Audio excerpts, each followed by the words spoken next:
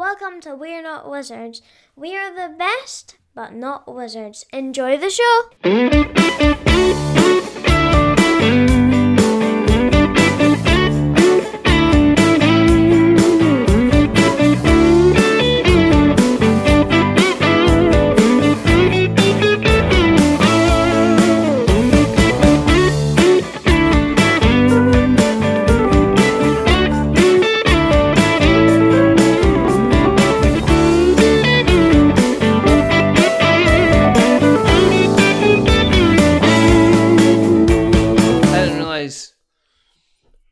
You were constantly just going about in a vest top now. Oh, pretty much, yeah. Yeah, pretty much. Are you just... Is that what you just Jeff Caping it now? Are you? Yeah. Yeah. And for those who don't realise, Jeff Capes used to be very well known. Was he not like one of the first kind of well-known kind of strong men who kind of broke through the kind of the fourth wall and kind of started doing kind of TV adverts and televisual appearances because he could actually string a sentence together. That probably did help. Because, yeah. The thing is, I knew Jeff Cape. I don't know Jeff Capes, but my mum's mum had some weird connection. She did something to do with Wimbledon Tennis Club and like sports something or other. And somehow via that knew Jeff Capes personally. And it was just one of those things when I think this was even when he was still doing, I think he was was he a shot putter? Yes. Yeah. I think so.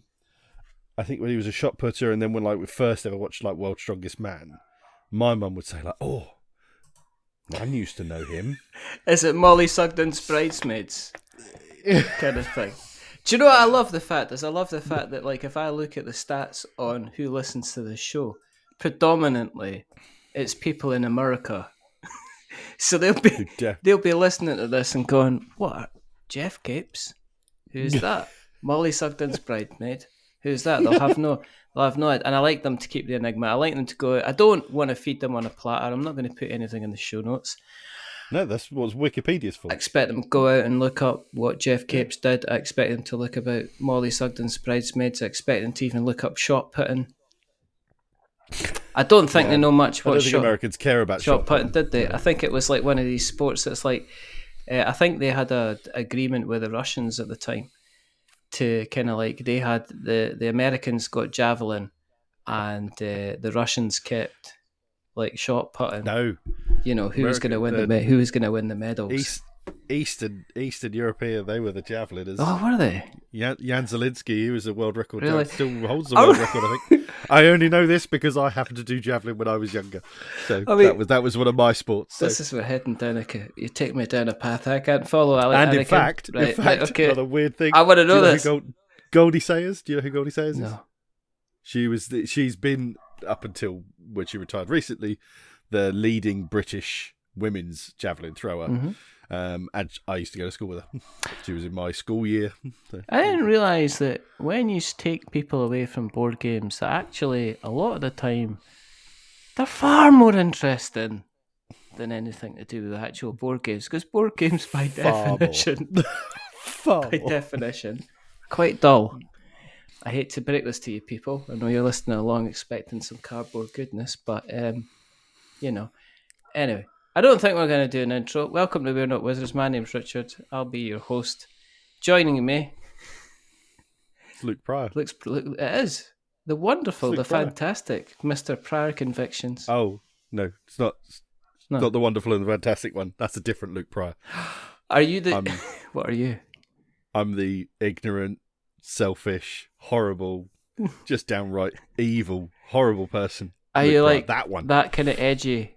The edgy kind of one. I'm not even edgy. Are you the kind of person that kind of like... Just a scumbag. You just I'm not even edgy. Push the door into the face of an old woman and say, there you go.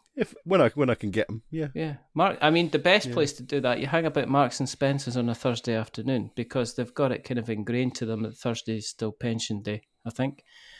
And they'll be going in and picking up the salmon mousse. And you just go to hold the door open for them while they've got 2 bags of shopping and a kind face, and you just let it go. just hold it. Just hold it long enough for them to think, "Oh, what a sweet young wham!" Because the older they get, the bones they just break so much easier. I'm one of those people. You get those like fail compilation videos. Yeah. And they're supposed to make you laugh and everything. Yeah. I'm just there taking notes as to how I could set people up for them. I'm not laughing at all. I take it very seriously. I think very seriously. I think you have to. I mean, people do. I mean, that's probably why there's so many there. There's probably a network. There's a forum out there of people to say, look, it's January 7th. You know what that means? Get out there with your squeegee bottle full of cold water and start spraying some pavements, folks. Let's ice these bad boys. Let's ice these. Such a beautiful time of year. Such a beautiful time of year. Because it gets everybody. It's magical. Yeah. It's like I look at snowfall in a very different magical sense than everybody else. I look at it as just broken coccyx, grazed hands, burnt out rubber on tires, frustration. Oh, it's great. It's just fabulous. People not being able to go to the toilet. That's the best kind of time.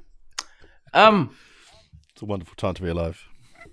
I mean, you're allowed to be nasty now. It's being edgy, aren't you? Because otherwise you're awoke. Don't know what that means. Don't want to get into it. I'm 41. I'm not allowed to know what it means. I'm not allowed to have an opinion anymore. And if I dared to have one, it will be the wrong one for somebody. So I just don't have them anymore. I can't even remember how you spell opinion, let alone have one. I don't even want to guess. I don't even want to. And do you know what? If I guessed, even if I got it right, it'd be wrong. Absolutely. I felt old today. Do you know how I felt old? Go on. It's my cousin's birthday. Right? Do you know how old they are? 49. You got me beat there. You got me beat there. I don't. Oh no, actually, yeah, I do have 49-year-old cousins. No, I have. He's just like that. Yeah, I have older than 49-year-old I just wonder. cousins. I think. Am I not past that? Do we not just have to call them auntie? Do they not kind of like? Do they not transition into kind of like an auntie thing? I mean, could you really say that you've got a 49-year-old cousin? Does that not? I think stupid? once you're old enough. Yeah. Once you're old enough to legally do everything you're allowed to ever legally do. Yeah. Like, so you're 21 or above. I think that's where your last threshold to get past. Used to be 25 for HGV, I think, licenses, but there was that. Right. You might be right. All right. Let's say 25. Let's say 25. 25 and up. Yeah. I think once you're 25 and up, you don't have cousins. No. Unless they're really less than 25. Yeah. Unless they're less than 25. Yeah. Once you are 25 or they are 25 and up, nobody can be classed as a cousin anymore. You're just an adult who happens to also be related. And I can see that because I see that automatically there seems to be this, like, my daughter's down from uni. she does universities and skyscrapers. I was going to say, is she down from uni? Because I'm guaranteeing she is not going to uni north of wherever you live. Is she?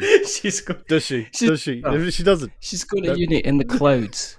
She jumps from plane to plane, learns. She's like a superhero.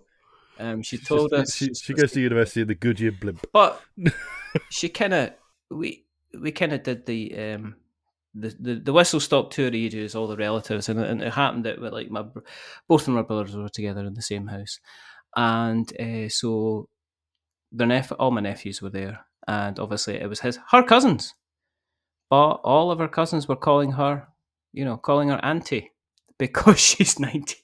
They were because he saw them, as a grown up women. Must be an auntie, and even though that's technically not correct at all, there's cousins. But again, I mean, this is what I'm talking about. I get it more than once somebody gets to a certain age, do they just automatically become an uncle? Because you all remember when you were growing up, there was like kind of like you had kind of like your dad's kind of strange friend come round, and it's all right, here's Uncle Derek, and you called him Uncle Derek. It was no, my kids have uncles that are in no way blood relation to me. Don't have Mark as an uncle, do they? Well, actually, yes, they do have Uncle Mark because my brother's name is Mark. There you go. Oh, do you mean Mark Jolly Green Giant Cook? Yeah. No. The one-eyed monster. The one-eyed Cyclops. I'd try to keep them away from him. I would. Because at the moment, I think if you kind of like drop anything on the ground, he picks it up and turns it into a convention. As I just realised I'm drinking out of a mug branded by Mr. Cook. Anybody that wears any or uses any kind of branded items, what a shell. What a tool. What a shell. What an absolute idiot. I noticed that you've been keeping your winning streak entering is that the yearly eyedropper challenge? You won a trophy this year. Looking at you, I don't think I've seen so kind of gloriously well organised kind of paint racks for the it sounds like a police officer, but for the tape. Mr. Luke Pryor is showing me literally racks of paints that he has, these little dropper paints. Are they Villaggio's and Army Painter ones that you've got, the mixture? No, I got Tooth and Coat, and then, yes, they're all Vallejo. There happens to be some GW stuff up there. Okay. But then I also do have some speed paints, Army Painter speed paints. And then I have all the GW contrast paints there. So, yeah. Never stops. I've got painting questions. People are going to be listening along tonight saying, like, look, right, see for ages, right? Everybody's went, oh, maybe if you didn't do the interviews as much and you kind of actually just had people on to talk about board games, then you'd be more popular. You might get nominated for a Golden Geek. Nobody said that to me. I said it in my head when I was crying on the toilet when I realised once again we hadn't been nominated. But I was about to say nobody said that to you, did they? Nobody cares. So I don't get any feedback. Or maybe one of your cousins did. I put this out like a cry for help. But anyway, people talk about speed painting and stuff like that, and they talk about dry brushing, and they talk about contrast paints and everything like that. Is it all a fad? I mean, do they really, really help? I mean, can you really you can really produce some kind of wonderful stuff. What's your go-to weapon of choice when it's coming to kind of painting? What's kind of turning your head? You know, having you flick up your heels, making you say, "La, sir." When it comes I'm 41, I don't flick up my heels. Unless they're attached to like 20 kilos that I've just lifted.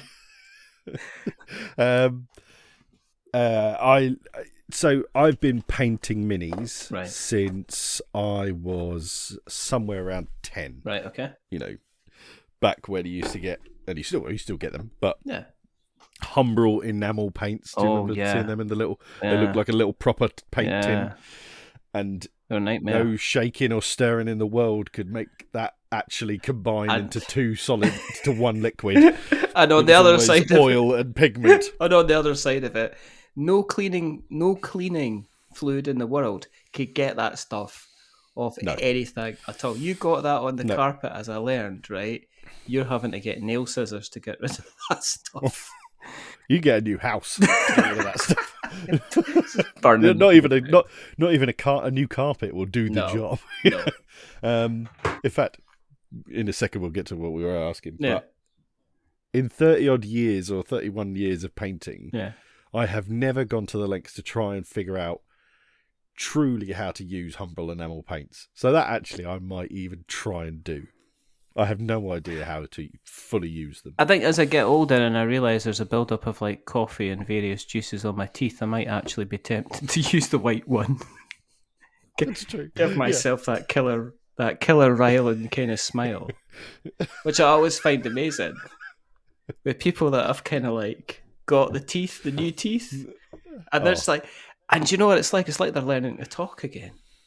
And it's amazing. No, I mean seriously, you see them on tele, and this is again like you shouldn't like that.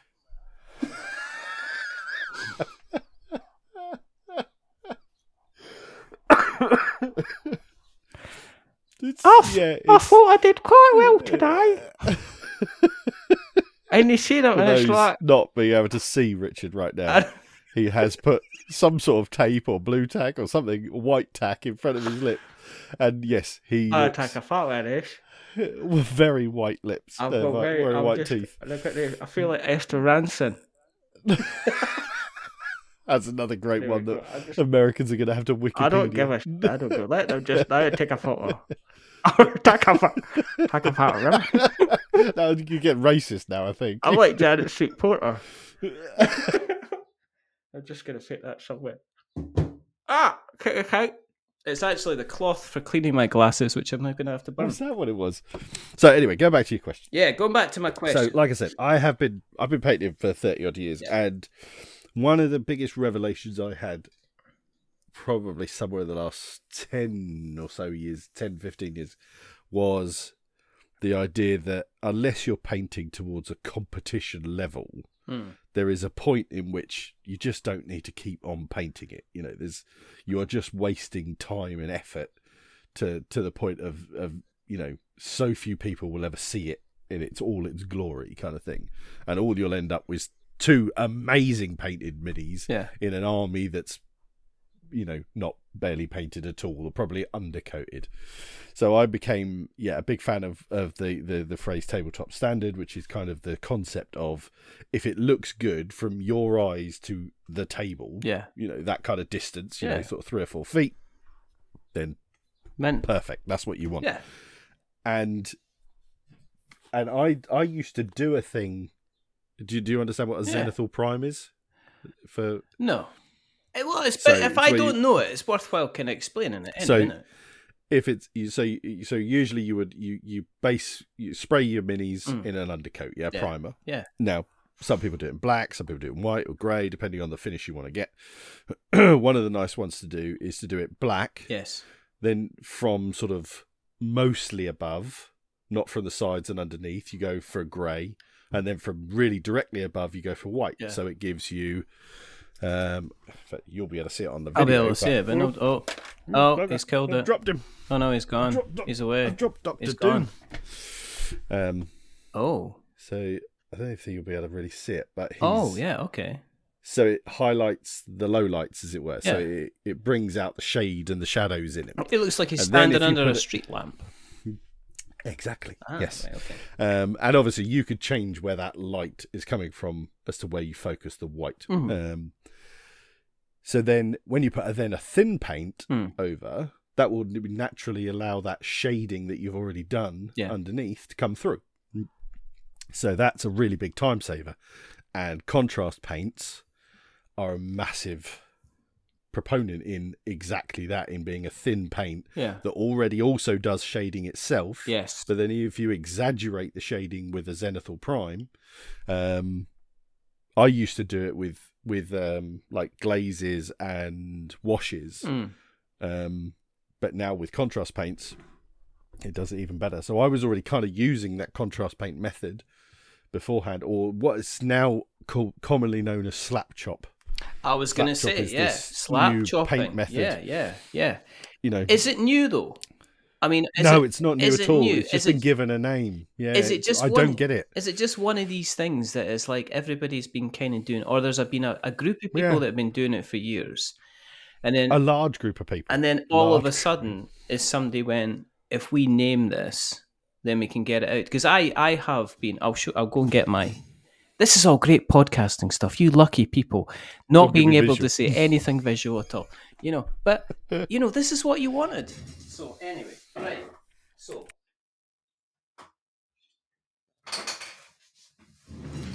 right. Here's my efforts. Okay, I'll put these up here. Okay. Now I think did you send me some pictures of these a while ago? Yeah. Oh, look at you with your Space Marines. And I'm gonna see. Right? You've done a good job, people. I'm looking at a solid painting mini. Right. So I've put dirt on the bottom of it. I don't know how this camera. Right. So I've put dirt on the bottom of it. I've kind of basted it in a kind of a muddy, kind of like with irony rust. I've put mud on the various parts of the shield there and stuff like that. So, and then I've used the kind of the contrast paints to kind of bring out the kind of the details. I was quite proud of that, but then I'm a bit of a, I'm a bit of an artist myself. I think. Do you know what? The one I'm kind of the one I'm most proud of is my boat. A boat. My boat. A boat. So he's got toys galore on these shelves that he keeps going back to. He's got models and all sorts back there. Because I got Armada from Mantic Games. Oh yeah, I forgot. Yes, yeah. Now see, for things like this, contrast paints are just such a dream. So good. Because like for when you're just getting into painting, like when you get to small scale. So what for the people who can't see what he's just shown me, he's just shown me from Mantic Games. They made Kings of War Armada, which is a naval ships. Yeah. So and if you imagine, even the biggest of ships are like as long as your index finger kind of thing. They're not long at all, but they're very detailed and they're really nice little minis, aren't they? Yeah, they're lovely. So just paint those. That's really daunting when you're just getting into all this stuff. But contrast paints just make it so easy. Just all that. The contrast paint goes into the recesses, highlights all the planking and the decking, and it just looks lovely. The guns and just beautiful. Yeah, really good. The only mistake I wish somebody had said to me, look, if you want to do, my only problem with my Mantic stuff is that I painted it after I put it together, which I think for certain things, because of the intricacy of this take thing, the sails off. You almost like have to take the sails off. You almost have to kind of like break them off and put them back on again, which is a kind of like a difficulty. Painting it was a joy because it is. I mean, you're literally looking at. I've got four base colors here. So I've got my brown in my ship's hull. I've got the blue of the ocean. I've got the grey whites of the sails, and then I've got the gold of the kind of the decoration. So you put that on, and then if you put some contrast paint over the top of it, as you say, you get all the kind of the depths and the kind of the shadows. I have been watching some of the slap chop kind of stuff, and I'm tempted to go back and do it. But my problem is that, when I'm painting, I'm a bit of a... I know I understand the tabletop standard, but you get kind of like a bit of a perfectionist where you kind of go back and you keep touching it.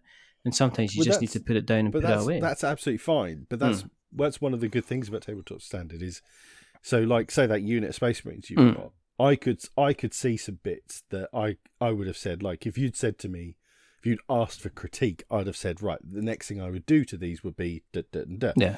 And that's the point. You can get them all to that standard that you've got them to. Yeah. And then go, get the whole rest of your army to that standard. And then you can go, right, okay, what have I learnt now? And I'll do this to them. Yeah. Like, so there's like some skulls on them and stuff. So you could have gone, I'll make those skulls actual ivory kind of colour, so they just stand out a bit more, like doing their loincloths and little bits like that. Just do some like edge highlighting to it, just to take it all to the next step. But that's what I like about tabletop standard is it just takes you to a really nice level, and then you can go, right, okay, I'll take it up or like your hero characters, you could spend all the time you want on those. You could make them the centerpiece, whereas the ninth model in a unit of 25 models, it don't matter. You don't need to make it to, it's like it don't need to be care. It's like your second and third kids. The first one you cotton wool them. Second one, as I've heard this said, you're letting them play with knives because you know what I mean. You want to watch this? You want to watch Terminator 2? You can do that right after Bluey. We'll stick Terminator 2 on for you. That's fine. You can even watch, and if you're bad, I'll make you watch Terminator 3. And if I catch you outside, it'll be Terminator Dark Fate.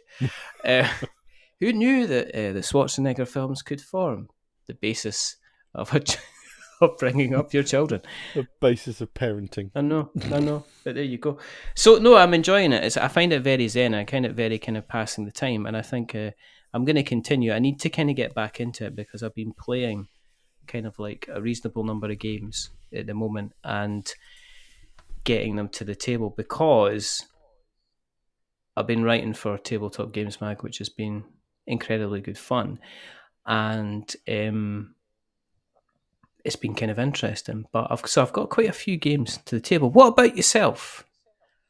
What have you got to the table recently in terms games-wise that you've kind of liked or not liked? Or I'm in the middle of a campaign game, which has been really awesome because I haven't played a lot of campaign games. Not since I was an adult, anyway. Yeah.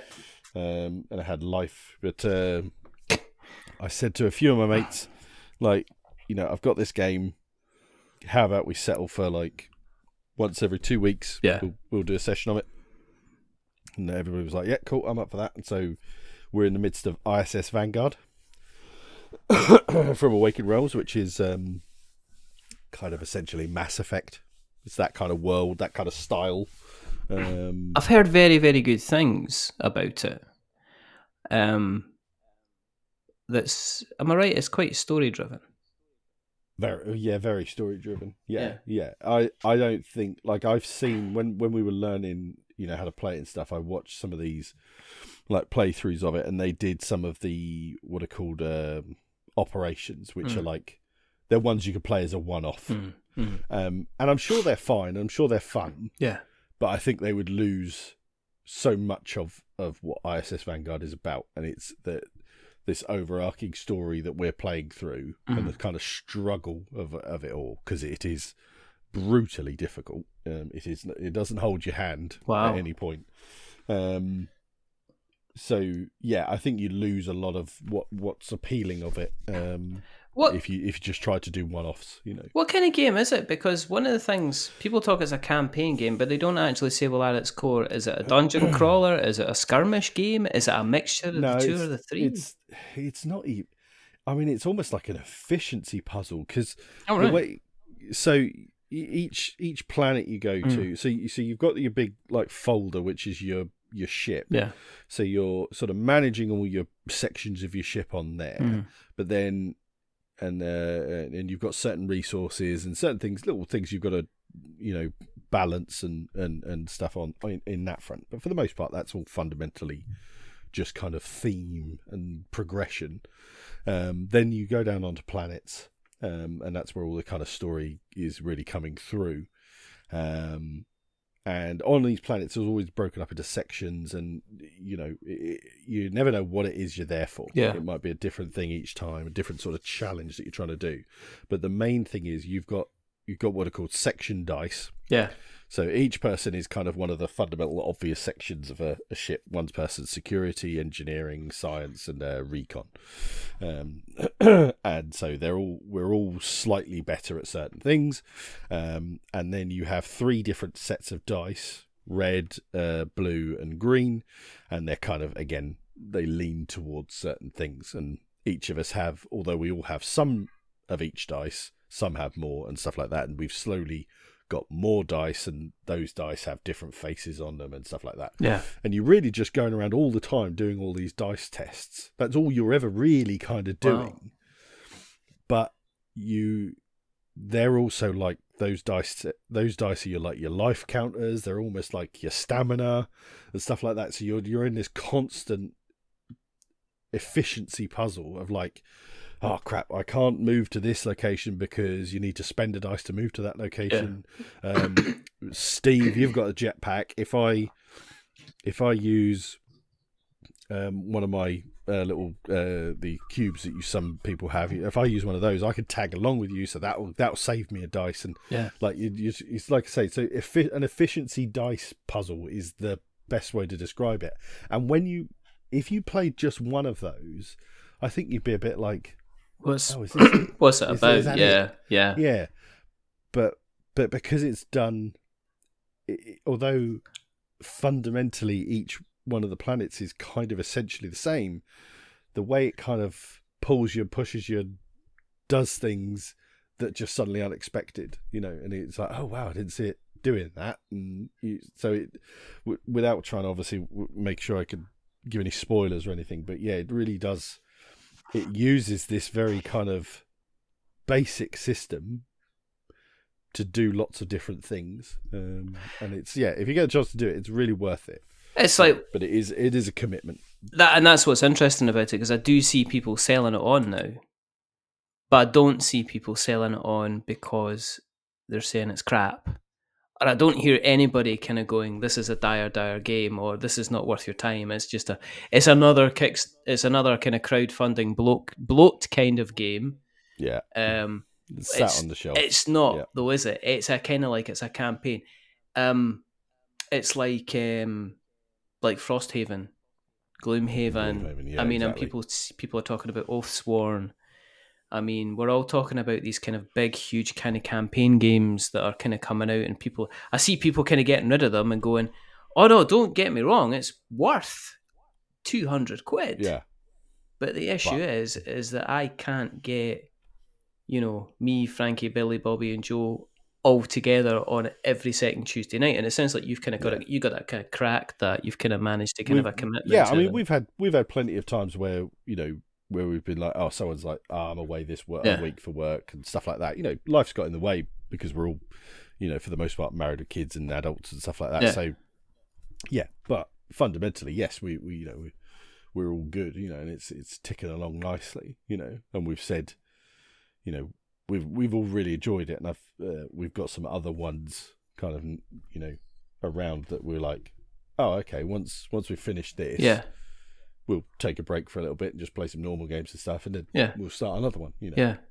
When all these people that have got like 5 or 6 of them sitting I don't get that, yeah. It's like, and I know they bought them with the best intentions. You do, don't you? But then eventually you sit there and go, Jesus Christ, there's like 1,200, 1,400 quid sitting on that shelf. I know. I guess just get rid of it. Yeah, exactly. And people will buy it. And the interesting thing is, I think there are people that will buy it with the kind of the road to hell, as in they'll think, well, I can get all these people to play, and then it'll sit on their shelf for 6 months, and then it'll go somewhere else. There should be some kind of study into how many different homes does like a game like this kind of end up to, and what percentage of that game is actually kind of played. And I reckon that the number of homes is probably going to be about 2.5 to 3, and I think the percentage of game that's actually going to be played is like 10, 5 or 10%. People will play a couple of games.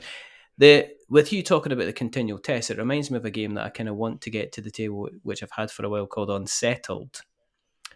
Oh yes, which is Orange Nebula, which basically is Orange Nebula do some fantastic. I've got there's certain companies that I look at their games and I go, I am going to get this or make sure I play this game at least. There's Elzra Games that do all the Catacombs games. When they put something out, I'm just like, I'm all over it. I've got literally a kind of a catacomb full of catacombs. And then I've got like Vindication, which is the first one. But Unsettled is literally you go to like a sandbox of different planets, and they each have their own kind of atmosphere or creatures, or kind of low gravity or high gravity, or there's acid everywhere, or there's monsters that will kind of like tickle you to death and kind of things like that. And you've got to kind of like, based on teamwork and based on dice rolls and stuff like that, it's like you said, it's like an efficiency puzzle, like you said for ISS. So you've got to kind of like make it through to the end of the planet. So that's kind of like Unsettled's obviously in a much smaller kind of bite-sized chunks. It's not a campaign, is it? No, it's Unsettled. More like tapas. It's like a small bowl of it's a small bowl of like chorizo and mushrooms, and then the next bowl is The dog thinks it's a campaign. The dog clearly very opinionated on this. It's a campaign game. It's being very, very good until the dog next door. The dog next door comes out. Do you know what it's like? Do you know that meme where the guy goes, "What's your name?" Oh. And I'm not going to repeat it. I know the one you mean. Yeah, you know the one shouting. Yeah. What's your name? What's your name? That one. Yeah. He goes, "You better not bring my mother into this. I built that fire over there." And they're from Boston. Boston is so brilliant because they've got the pure Boston accent. "I built that fire over there. You better not bring my mother into this." "Then do you know what I did?" "What?" It's just amazing. So that's what happens. The dog next door comes out. It goes, "I know your name, but I'm just going to wind you out." And that's what happens. And that's why we get the poor, precious little kind of Arlo, who was sitting on my lap before you joined us. So, but apart from ISS, is that the only game you've been playing? Or you been getting anything? No. Been playing some Heat. Ooh. Good old Heat. Is it? What else have we been playing? Is it good? I love it. Is it good? Love it. Why? I mean, if I've got Flamme Rouge, and I don't have Flamme Rouge, but if I did, I've played Flamme Rouge twice, but like before lockdown. So I can't. Although I like Flamme Rouge, I remember I kind of always struggled with it. I could never quite get it right. Right. You know, the maths of your two cyclists and getting the most out of it.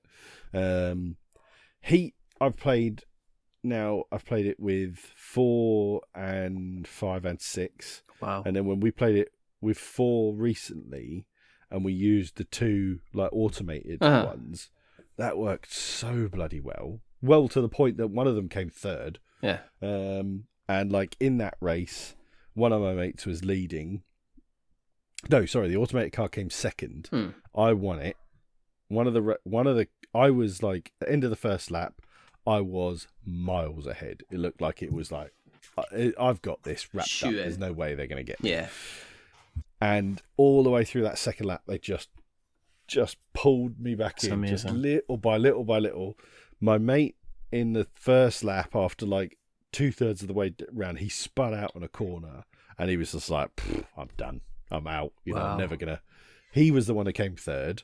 You know, and it's such a great little when you just you when you're pushing your luck and you're using your heat when you should use the heat and really push yourself when you gamble a little bit with the randomness of the stress cards and you get like this almost like a puzzle. You get like a 2 and a 3 and a 4 corner or something like that, like a succession of slow corners with reasonable sort of straights between them, but not fast straights. So you never get back up to speed, but you want to get ahead. Yeah, you know, kind of thing. So really trying to manage it. If you just nail it and you're like, oh, I've absolutely crushed it through those corners, and then you get to the last one of the 3 and you're like, oh, I screwed it.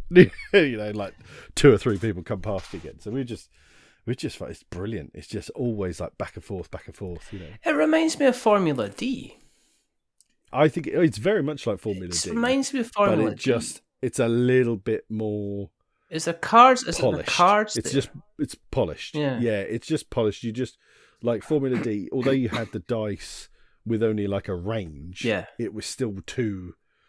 The ranges were still too big. It was still too random kind of thing. And also, once you kind of got ahead in Formula D, the catch-up mechanics, if I remember rightly, they just weren't there, and once you were ahead, you were ahead. You had to really screw it up to get here, but they've got it just right, you know. Yeah, no, I'm just interested because I still hear people talking about it.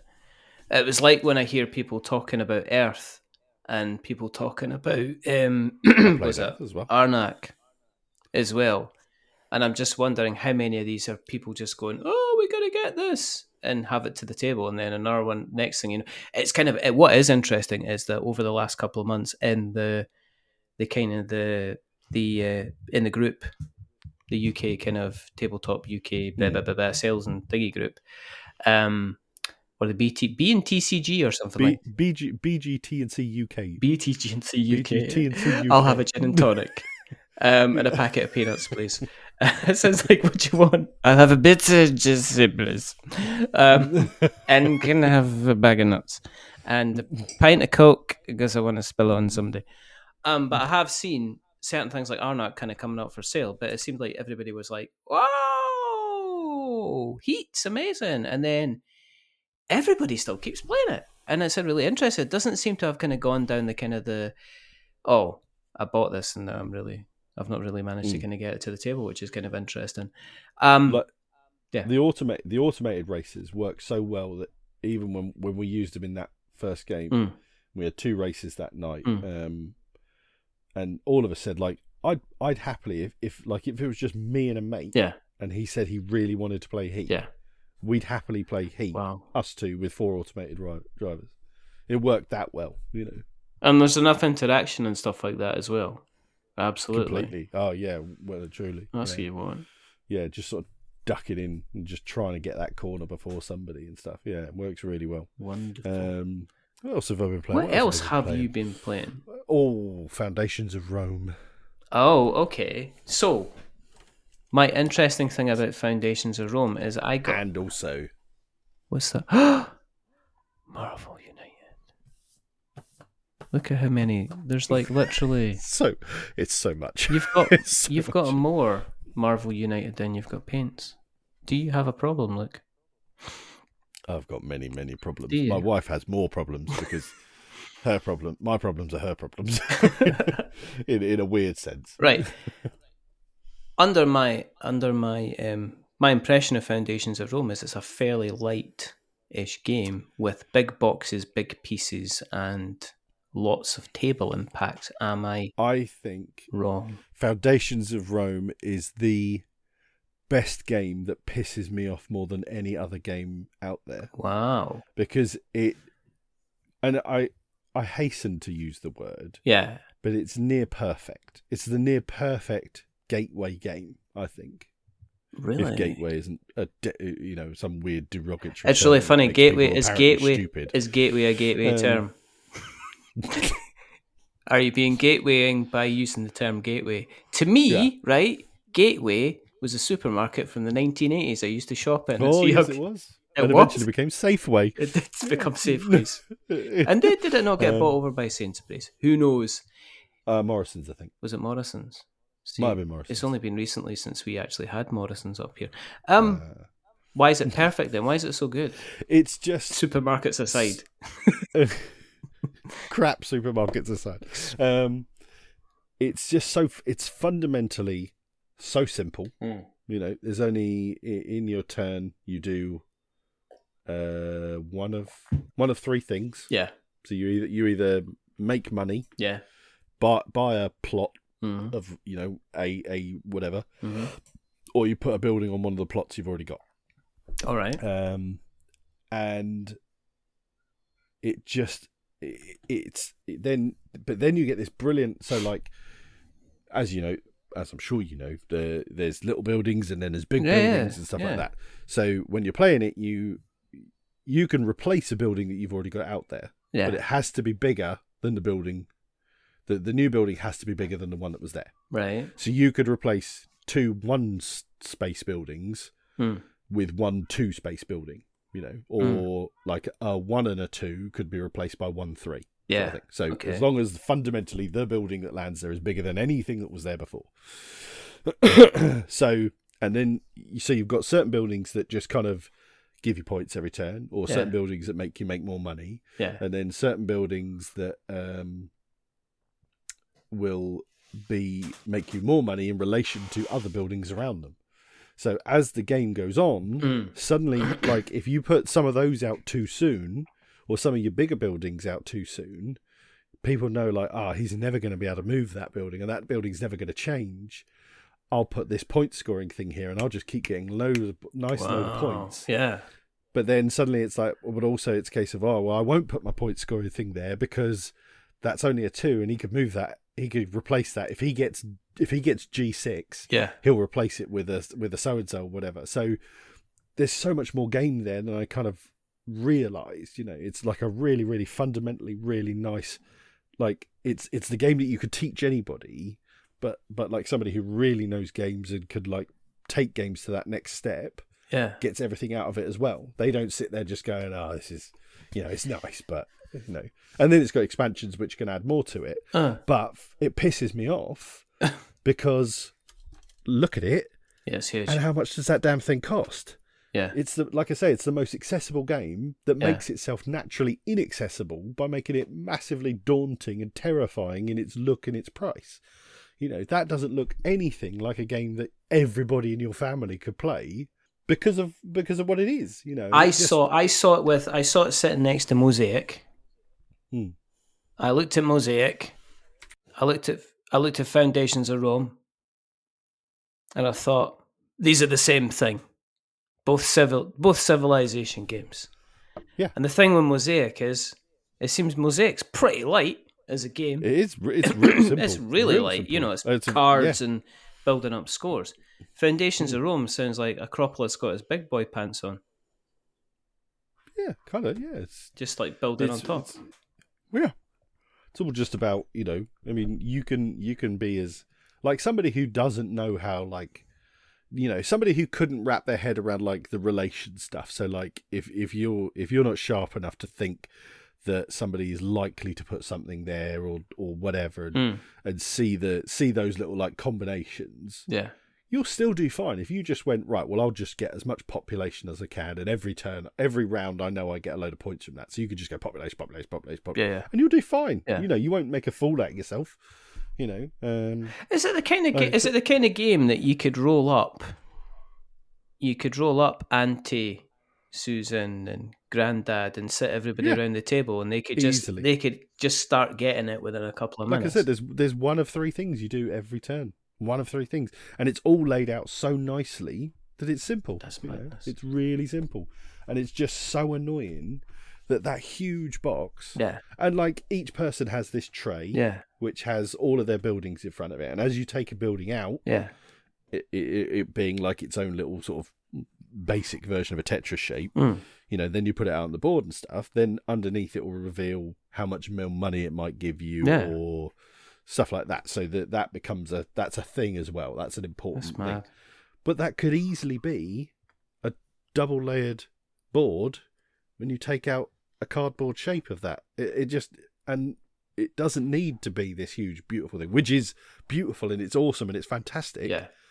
But it doesn't need to be. There's no reason it's not in a normal Ticket to Ride size box with tiles, with a board and six player boards. Wow, and a load of tokens for money. That's it, and a deck of cards. That's A1 to H13 or whatever the hell it is. Did you see the news? I don't know. Was it Portal Games talking about they've released a new style of kind of meeple creation, wood creation. Oh.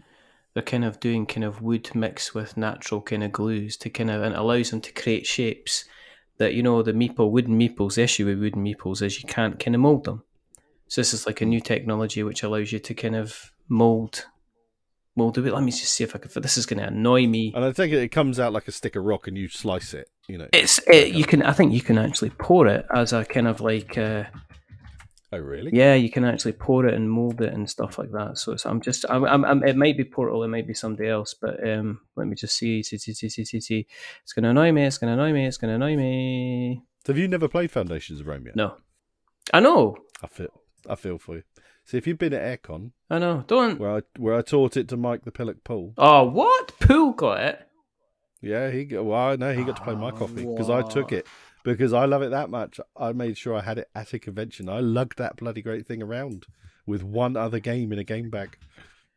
Oh, that's just I'm just trying to find this. I can't. No, I mean, no, I can't believe that you've let Mike kind of play it, and that's just ridiculous. No, I'm not. It's just a 2-player game as well. Just me and him. No. Just me and him. Just beside yourselves. It was a couple of candles. Skipping up and down the tables. One rose in a vase. It was beautiful. You would never have known there were 3,500 other people there with us. It was so intimate. But that's the best thing about board games, isn't it? Is that you can be in a room with several 100,000 people. Oh, let's see. Here we go. No.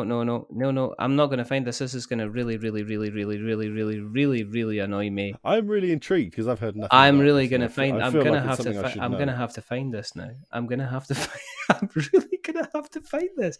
And we're finding out. We're going to find out. We're going to find out live together. I like you so much. And we're going to find out live together because if I don't find out now, it's one of these things I'll not be able to sleep. And do you know who I reckon?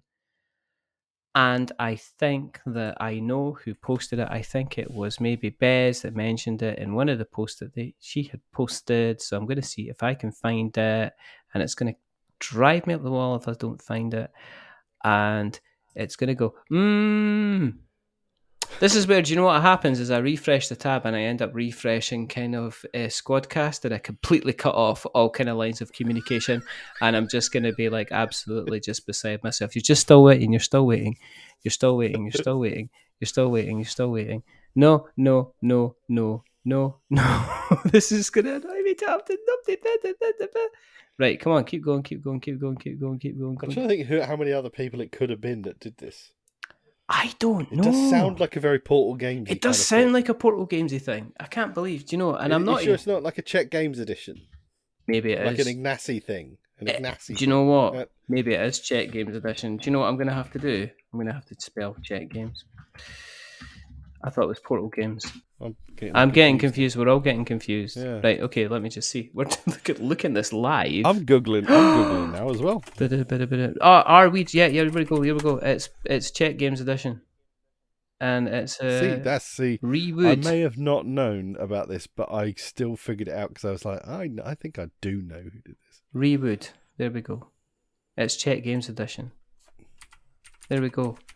And it's wood waste with a binding material, and it's then compressed at a temperature, and it's granulated, and then it produces kind of combines wood waste and recycling material in 80-20 ratio, creating biodegradable products including intricate board game bits. So there you go. It's 80% shredded wood and 20% recycled binder, made from 100% recycled and natural materials. So it can then be basically pressurized into any and molded into any kind of shape. And it's Czech Games edition, which means I'm going to have to go back. Which isn't Ignacy. Which isn't. Ignacy is Portal Games. we're stumbled across the right thing with the wrong person. Yes. And now we're going to have to I'm going to have to try and edit this into some kind of, Do you? No, I don't care. No, it doesn't matter. I mean, everybody knows I'm going to fumble through. Games I've been playing, because I might as well mention one. Because I want to mention one, and then I want to get on something else, maybe slightly different along the same time. But I was playing quite recently. I've been playing Rear Window from Funko Games in Prospero Hall. I've had the opportunity to play it, but I haven't played it yet. I'd very much like to. It's very good. It's very fun. And people keep on calling it, is this the Mysterium Killer? And it's like, no. The person that was the Mysterium Killer is the person that you unmasked that did the killing in the first place is a Mysterium Killer.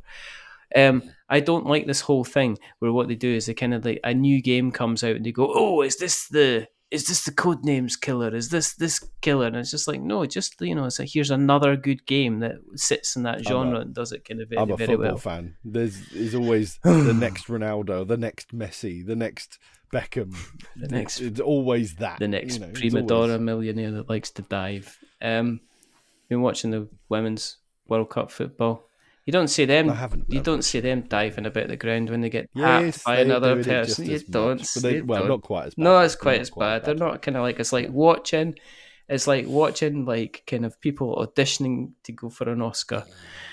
I'm surprised half the footballers aren't on strike with a SAG-AFTRA kind of strike happening going, because they won't be able to roll about in the ground and pretend their legs being cut off and somebody accidentally tapped them. But anyway, Rear Window. It's okay. So here's a game that I played with my middle two, the auntie in the middle one. She's gonna kill me. But we played it once, and then straight away we played it again, and then straight away we played it again. So we played it very, very quickly in kind of like quick succession. And like in one night? Yeah, well, literally one after another in an afternoon. Nice. So we know it's a good game when you when you just like, because you've kind of got like the director role, and the director is kind of like, if I'm comparing it directly with Mysterium, I guess the kind of the role of the director is similar to like the role of the psychic or the medium, handing out clues to the other players to let them decide. But what you're doing is you've kind of got like 4 boards, which pretty much represent the four times a day, and then or the 4 rounds, and then you've got cards that you place. You place down a total of 8 cards, and in those 8 cards, you're trying to help the people because it's a cooperative game. Kind of. You try to help everybody kind of figure out whether or not who lives in that apartment and what they're doing. Right? So you might get, some of them are obvious. It's just a picture of the character. There's nothing kind of, it doesn't follow the kind of the Mysterium abstractness, if you know what I mean. It's not like a picture of like a tower or a soldier carrying a pair of scissors or anything like that. It's very much kind of like, here is an ironing board, here is a piano, here is, here's a here's a couple of drinks, here's a drinks cabinet, or here's one of the characters just literally standing there. And then it allows you've got to figure out who the character is in that particular apartment and what they're actually doing. So you get kind of like, you've got kind of like, they've all got kind of like different roles, the heartbroken, the kind of, the drunk, things like that. But you try to figure out from the pictures that you kind of put down. And then it's like a score. So at the end of the round, then you get a score out of 8, which helps you decide if what you've done is correct. Now, at any one time, you've kind of got like the characters from the film at the side that you can step in, and they can kind of provide additional powers. So one of them like gives you an arrow. You put that arrow on the card and say, of this card, what is the most important feature of this card that the players must be doing? Or is this card, have we guessed the right person for this particular card? And it's like a yes, no answer. So it kind of works up. But what makes it interesting is that once you kind of play like a learning game, you can also introduce like the murderer. So out of the total that you're guessing, you're trying to guess 4 characters and 4 kind of professions or characteristics. One of the characteristics is swapped out for a murder. So you're trying to guess if a murder has taken place. So then it becomes a case that it no longer becomes like a cooperative game. It becomes the directors literally trying to get away with, there's been a murder committed in one of the apartments, and it takes place over 4 rounds. So it's like a game of, and I'll be aging myself. You remember the game Mastermind? Oh, I loved Mastermind when I was a kid. Yeah. So you're putting like does white go in column number 1? Does green go in column number 2? And then somebody go, well, you've got... It was Wordle with colours. Yeah, pretty much. You're kind of guessing it. And this is kind of like almost like you could say this is a kind of like almost like Wordle with kind of Alfred Hitchcock characters. But what's interesting with the murder then is it then flips it on the head, and the director is trying to make sure they're not allowed to completely mislead people. But they've got to try and get it so that they don't guess where the murder is happening. And it just becomes very fun, because it kind of, with all these games, it always builds on what somebody's psyche is, what they're thinking and stuff like that.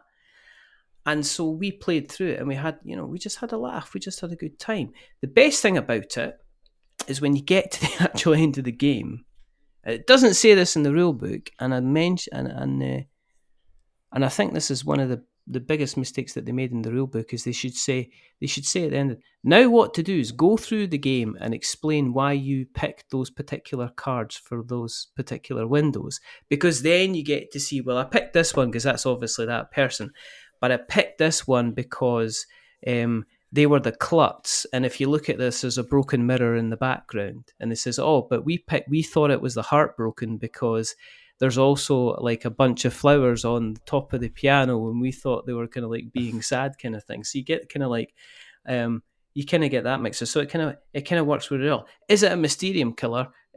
No, it doesn't have to be. It just has to be kind of like a good game. But is it better than Mysterium? So I had issues with Mysterium. I like the fundamentals of what you're doing in Mysterium, but Mysterium, I think, is one of those ones that can... A game of Mysterium can be fantastic, like absolutely epic. Yeah. But then it can be one of those ones where the guy who's or the gal, or the person, or the them, who is the... What are they, the spirit, or whatever it is? Yeah, I think it's a spirit, get the medium, yeah. So, the cards they get are just... They just give them nothing. And you're just like...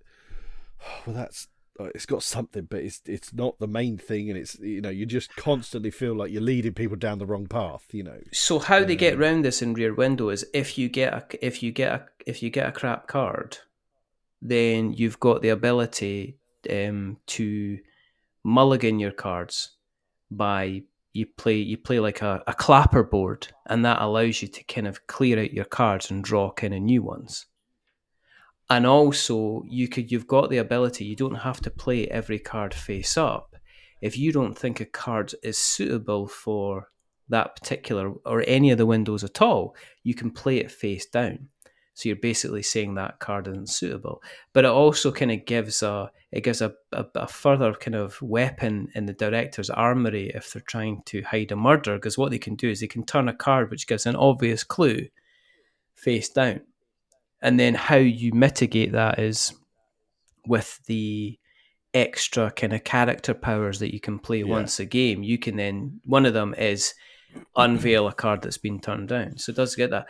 But yeah, my issue with Mysterium was it's like me doing intros in that I start off saying something and then I take it in the intro of every show, I take it down to a different direction and eventually, mention the guest's kind of name. And it's also, but the problem with Mysterium was like 3-2-1 with Ted Rogers. But he used to do that, and he didn't ever do 3-2-1. He used to do 3-2. He would go like that, and it was never 3-2. No, he never stuck the piece. Everybody used to do, and you used to do it to your parents, didn't you? Mom, can we watch 3-2-2-1? And then, of course, when you were older, she went, "Don't do that because that's rude." So you would do it. You go the other way around. You go, "Okay, 3-2-1," and you'd flip on the bird, and then apparently flipping the bird to your parents is more annoying than sticking the V's up at them. Apparently. But anyway, who knew? 3-2-1. Ted Rogers used to be this part on the show where they used to kind of get this obscure clue and then tie it back into them kind of having a holiday or something like that. Yeah. And it was absolutely amazing. That's what I based my entire intro for the podcast on, is the ability to spin a clue to come up with a kind of a guest name at the end of it.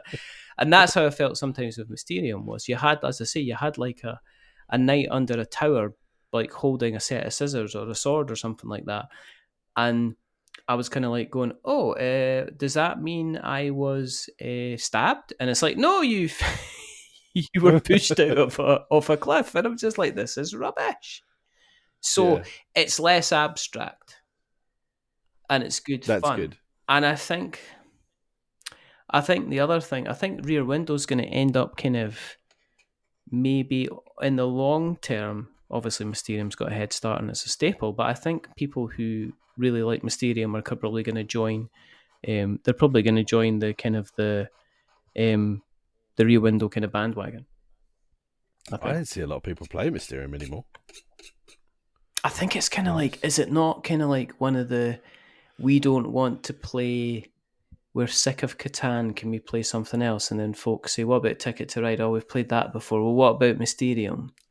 Do you think it's in that wheelhouse? Oh, I don't know. I think it's close. If I gave a list of like top 20 games that people should kind of start, if they were starting off, if people would consider them kind of main staples, you'd put Mysterium in that, would you? I'd probably put Mysterium in that. I think it would be there. I think that is lofty. It's not lofty to say the least. Well, I personally don't think, it's absolutely amazing because it can be too abstract. But at the same time, I'd be surprised if it wasn't kind of people did put it in there. You're probably right. I think a lot of people would put it in that sort of category of it. It's very easy to recommend because it's one of these things. Fundamentally, what you're doing is simple. Yes. In practice, not necessarily simple. And sometimes in practice, it feels like it's actively working against you. Like I said, it's like it's, but it's one of those things. I think it's a little bit probably like Betrayal on the House of the Haunted Hill. Everybody knows, or it's very kind of widely known that sometimes you could just get one of the ways that it pans out and it just broken nonsense. Yeah. But every now and then it's just chef's kiss gaming. Yeah. It's just perfect. It's fundamentally fantastic and everybody loved it and you'll refer back to it for years afterwards, I suppose Mysterium does kind of sit in that kind of thing. When it works so well, I think everybody has a good time, and I can bring somebody in to play. I could bring anybody in to play Rear Window, and I could probably bring anybody in to play Mysterium. But in terms of, if you're talking about, is it a Mysterium killer, in terms of maybe accessibility, because it's not abstract, I think it kind of works a little bit better. I think that I could just say, right, here's a clue, And then you would get people kind of going, if they didn't get a clue, it'd be like the obvious one that were kind of like, I said klutz because there's a broken mirror in the background and there's a broken glass on the floor. And it's like, oh, I thought it was heartbroken because there's like a series of flowers there and there's a bottle of wine that suggests that they're quite sad. But it's not like the case where you're kind of like going, oh, but I thought it was this because there's a blue mermaid up there and there's the sun shining and it's like causing all the icicles to melt. And that's what I felt with Mysterium. It was kind of like you were kind of, and sometimes you were stretching. And if you didn't get if you weren't on the right wavelength with the individual, then you could be lost. You could be at the end and it wouldn't be nothing to do with your fault. You could get the wrong cards, as you say, crap cards. You couldn't do anything with the cards and you get stuck for a round while people are kind of also kind of racing up the track. You know? Yeah. It's one of the beautiful things that Rear Window and Mysterium definitely does is every now and then you like you said, somebody will say, oh, well, I thought you meant, and you're just like, You thought, what? What kind of lunatic are you? It's like when somebody sits there and goes, well, yeah, but that had a picture of a mug in it. And when I see a mug, I think of brutal murder. You know, and you're like... One of the... we had that because one of the pictures was like, there's a picture of like one of the old style cameras on the tripod stands. And then next to it, there was kind of like basically a whole banquet of food. And like, we won the game, but we guessed cameraman, we guessed like photographer. And they went, no, it's like a foodie. And it's like, why? It's like you were looking at it. And it's like the entire, like 3/4 of the card is full of like a huge table of food. And you looked at the camera and went, right, photographer. Final answer, lock it in. It's like the 1% club. You know, that kind of thing. Definitely missed what the obvious kind of clue was. What about games you want to play? Is there anything at the moment that you're kind of, because I've not got it here. I've got it downstairs, which is just a pile of rule books that I've got to go through and learn, and I'm just like... there are some games I want to play. In fact, here is one of them. Let's see. Valbara. I've had it for a little while, off the recommendation of one Mr. Dan Hughes. And yeah, I really want to get that played. I really want to get some more minis gaming played. I haven't had a chance to play some mini games. I've got a lot of stuff for a game called Dead Zone, which is a Mantic game. I want to play more Mantic Armada. Yes, more Star Wars Legion. Yeah. And what was it? Me and Elliot wanted to play a game. I want to play more Rumble Slam, which is a game I love very, very dearly. Seems to be a game you bring out every kind of like 6 to 8 months, and then you kind of like your entire Facebook feed for nothing is just like full of like kind of like, and he hit him from the top rope and he took his and he's sending him to hospital now, and there's drama behind the scenes now, and it's all gone amazing, and I'm just like going, this is amazing. But I'd never hear anybody else kind of talk about it, and it makes me think that it doesn't actually exist as a game, except in your imagination. Up in my noggin. Up in the noggin. Yeah. Fantasy WWF Wrestling is just... I know. It's just such a perfect game, because I think I'm just the right age for it as well. Yeah. Because it makes loads of references to the old Hulk Hogan eras and the Bret's Hitman Hearts and the Ultimate Warriors and stuff like that. And then it makes loads of pop culture references as well. And it's just, I love painting it, because it's just a joy to paint them, because they're just so silly, but they're really nice at the same time. You'll be able to do whatever you want. You'll be able to do whatever you want. Personally, I'm trying to look at, and I'm determined to get this played, Dwellings of Eldervale. Yeah. I played it once. Yeah. I have played it once. It's huge. I very much enjoyed it. It's huge. Everybody that I've seen talks about, I've played it once.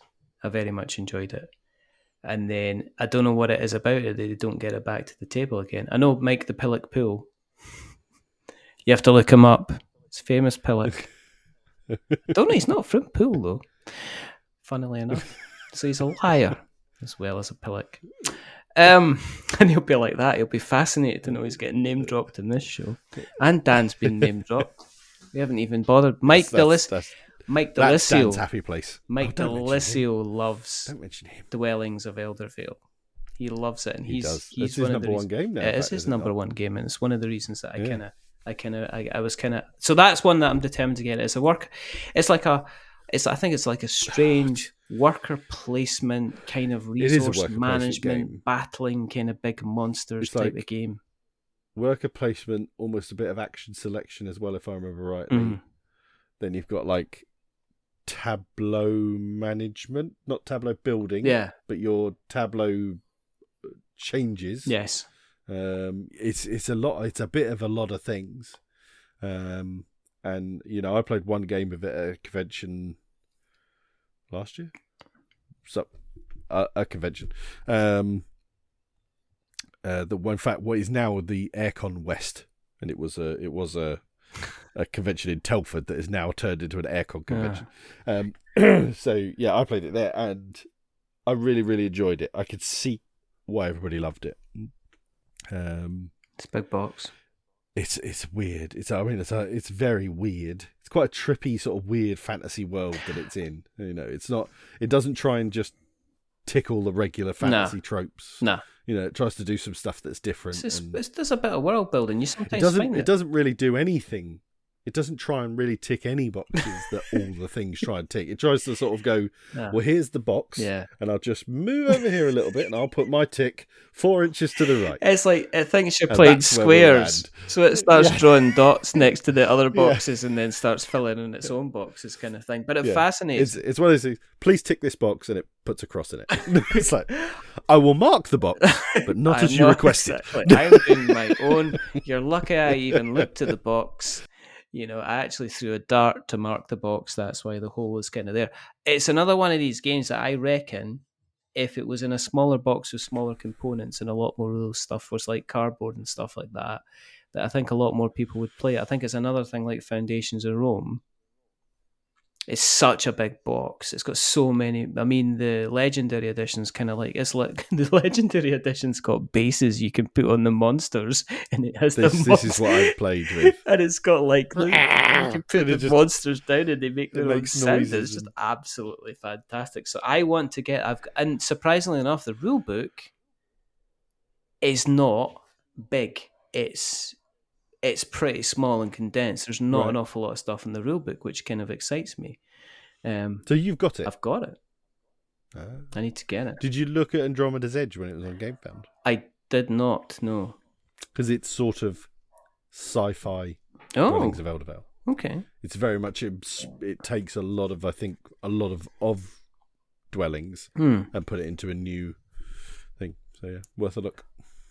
Cool. Tis late pledge is open on GameFound. There you go. I have done my business requirements. It's fair filling up. I mean, it's officially you're open to just. Are you officially open now to people just? Yeah. We have been just launching products. I mean, that's been for some time now that you've been able to do. Planet Unknown is recently one that's kind of funded on there that kind of looks done really well. Very, very interested. Of that. I think Beasts. Is it Beasts? Is it a follow up? Are they calling it Beasts? Or are they just calling it Beasts something else? But there's an expansion to it, so it's a reprint of the original, and then it's the new version of that.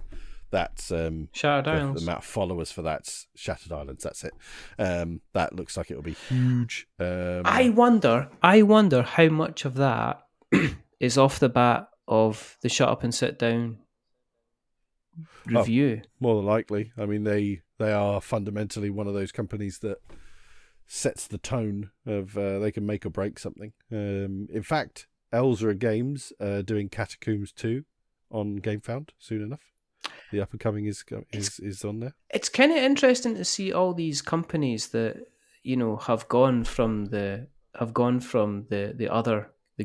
green circle, the green K, jumped over. No, that's kind of cool. So you must be busy then. Busy? Yeah, very, very, yeah. Up to your eyes in. Yeah. Yeah, all the time. We've just always dealing with stuff and issues and things, just people just, always needing help for this, that, or whatever, and asking for lots of advice, because we get we've had a lot of companies who are big companies but have never done crowdfunding. Yeah. One of my, I suppose, career highlights in a weird sort of sense was we dealt with Keyforge for their relaunch of Keyforge from Christian Peterson with his company Ghost Galaxy, I think it's called Ghost Galaxy, which when he left, left Fantasy Flight, kind of finally passed it on, and he acquired Keyforge. But he'd never done crowdfunding and everything, and he didn't really, and obviously Fantasy Flight had never done crowdfunding, so it was it really was a kind of whole new world to him. And I've got to admit, when I first I got given them as this will be your account manager, he'll look after you and stuff like that. Yeah, and then I never thought I'd speak to Christian. I thought it was presumed I'd speak to somebody else, somebody else dealing with. And then it was I sent my email out saying, if you need anything, just shout. If you want to set up a call, we can go through some stuff, blah blah blah. And Christian Peterson's like, oh, yeah, that'd be great. And so eventually I knew I was going to be on a call with Christian Peterson. I'm like, Jesus Christ, I'm going to be on a call with someone I consider to be, he's one of the Mount Rushmores for board gaming as far as I'm concerned. Board gaming wouldn't be where it is if it wasn't for half of the stuff Christian Peterson did. That's so weird. And I've got to admit, I kind of thought, is he going to be a bit, he's not going to be a particularly nice guy. He's going to be a very CEO, he's going to be a very top dog kind of bloke, he's just one of the nicest people I've ever met. He's such a sweetheart, super humble, really nice, no kind of airs and graces, That's who you want. And just, it was just so nice. And he's giving me so many compliments for, the stuff that I've done for him and helped him with and stuff like that. And I was like, bloody, that's a real awesome. I was, real proud of myself for all that sort of thing, And yeah, it was just so nice to meet somebody who you think, this is an uber cool person, but I'm not sure I actually ever wanted to meet you because I'm not really sure you'd probably actually be all right. Actually, you're really nice, that kind of thing, And that's one of the things I've loved about working for GameFound is, I've met so many cool people in this industry. In fact, somebody we were talking about who has been on your show recently, Seppi Yoon. Yes. Just mad as a box of frogs. I love him. Seppi's brilliant. He's brilliant. He's coming back on the show. People. We're doing, Really? Why? Yeah, Why? because. Why are you doing that? We're doing that. Your numbers. That's not going to hurt you. That's not going to do your numbers any good. You can't have them twice. Of course it can. Because then people will think, oh God, he might be on a third time. Well, there's a potentiality. It's going to happen. We're going to do our Thelma and Louise special. He'll be Susan Sarandon and I'll be Gina Davis. And there'll be headscarves and just driving about, talking about board games. It's going to be a live thing. I imagine Seppi is going through his headscarves right now to choose which basically, and it's under the proviso that he learns how to make a burrito before he comes back on. He's got to learn how to make a burrito. Yeah. Come on, Seppi. I know. It's not rocket science. It's not. He says he goes to burrito truck. You design games for I know. How difficult can it make a burrito? How difficult can it be? But then you're a bit of a cook. I am. You're a bit of a cook. So I mean? But even as a cook, you understand what's fundamentally difficult and what's fundamentally easy. I assure you, wrapping a whole load of stuff in a big tortilla ain't rocket science.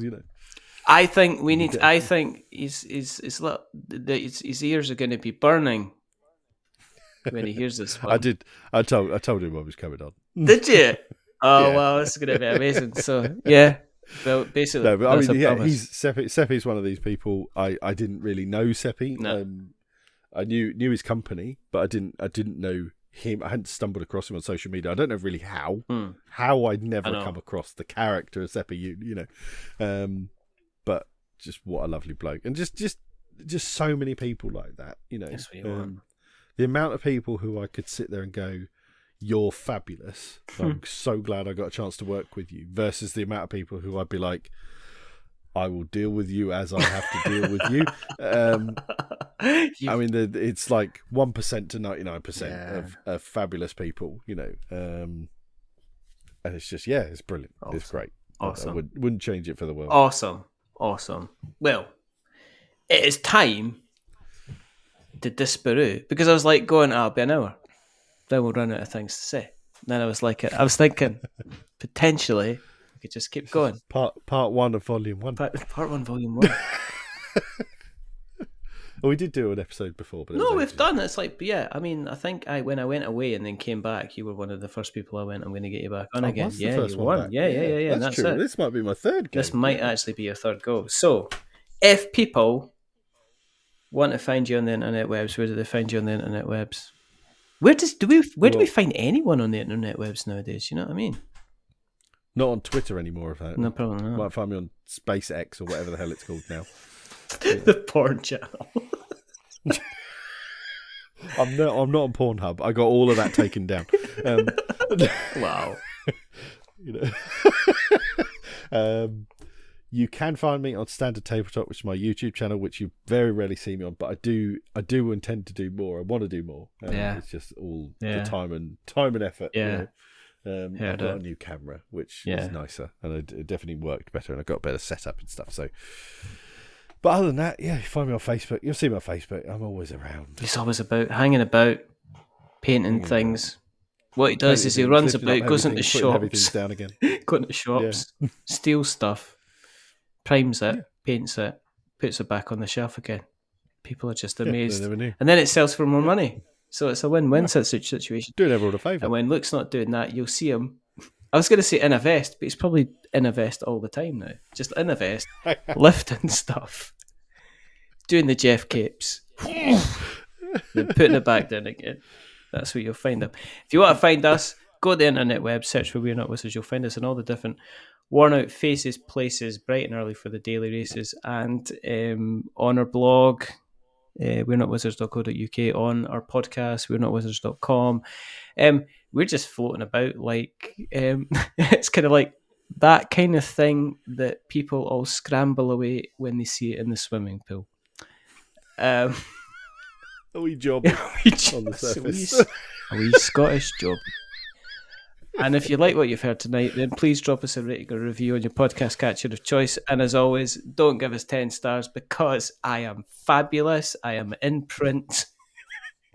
I mean, I can imagine people like actually, we'll put this one in print. Because, we don't want to make him any more big-headed. But at the same time, don't give me 0 stars, because it'll make me cry. Give me something in the middle, like a 5, because it's average. And I'm just a little bit average. But the person's not been average.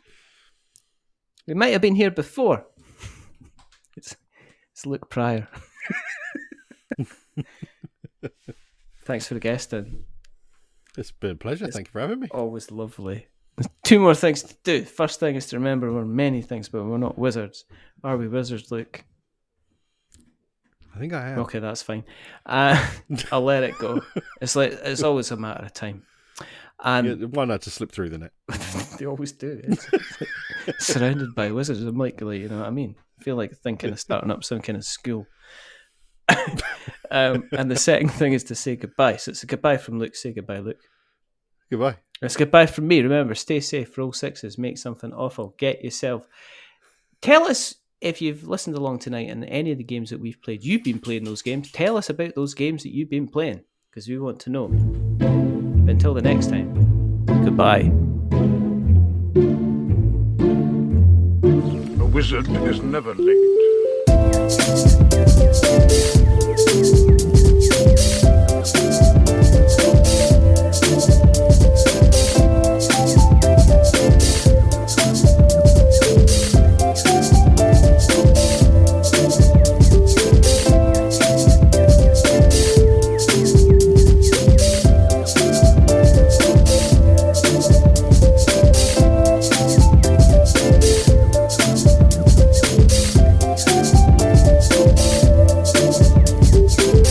Nor is he early. He arrives precisely when he means to.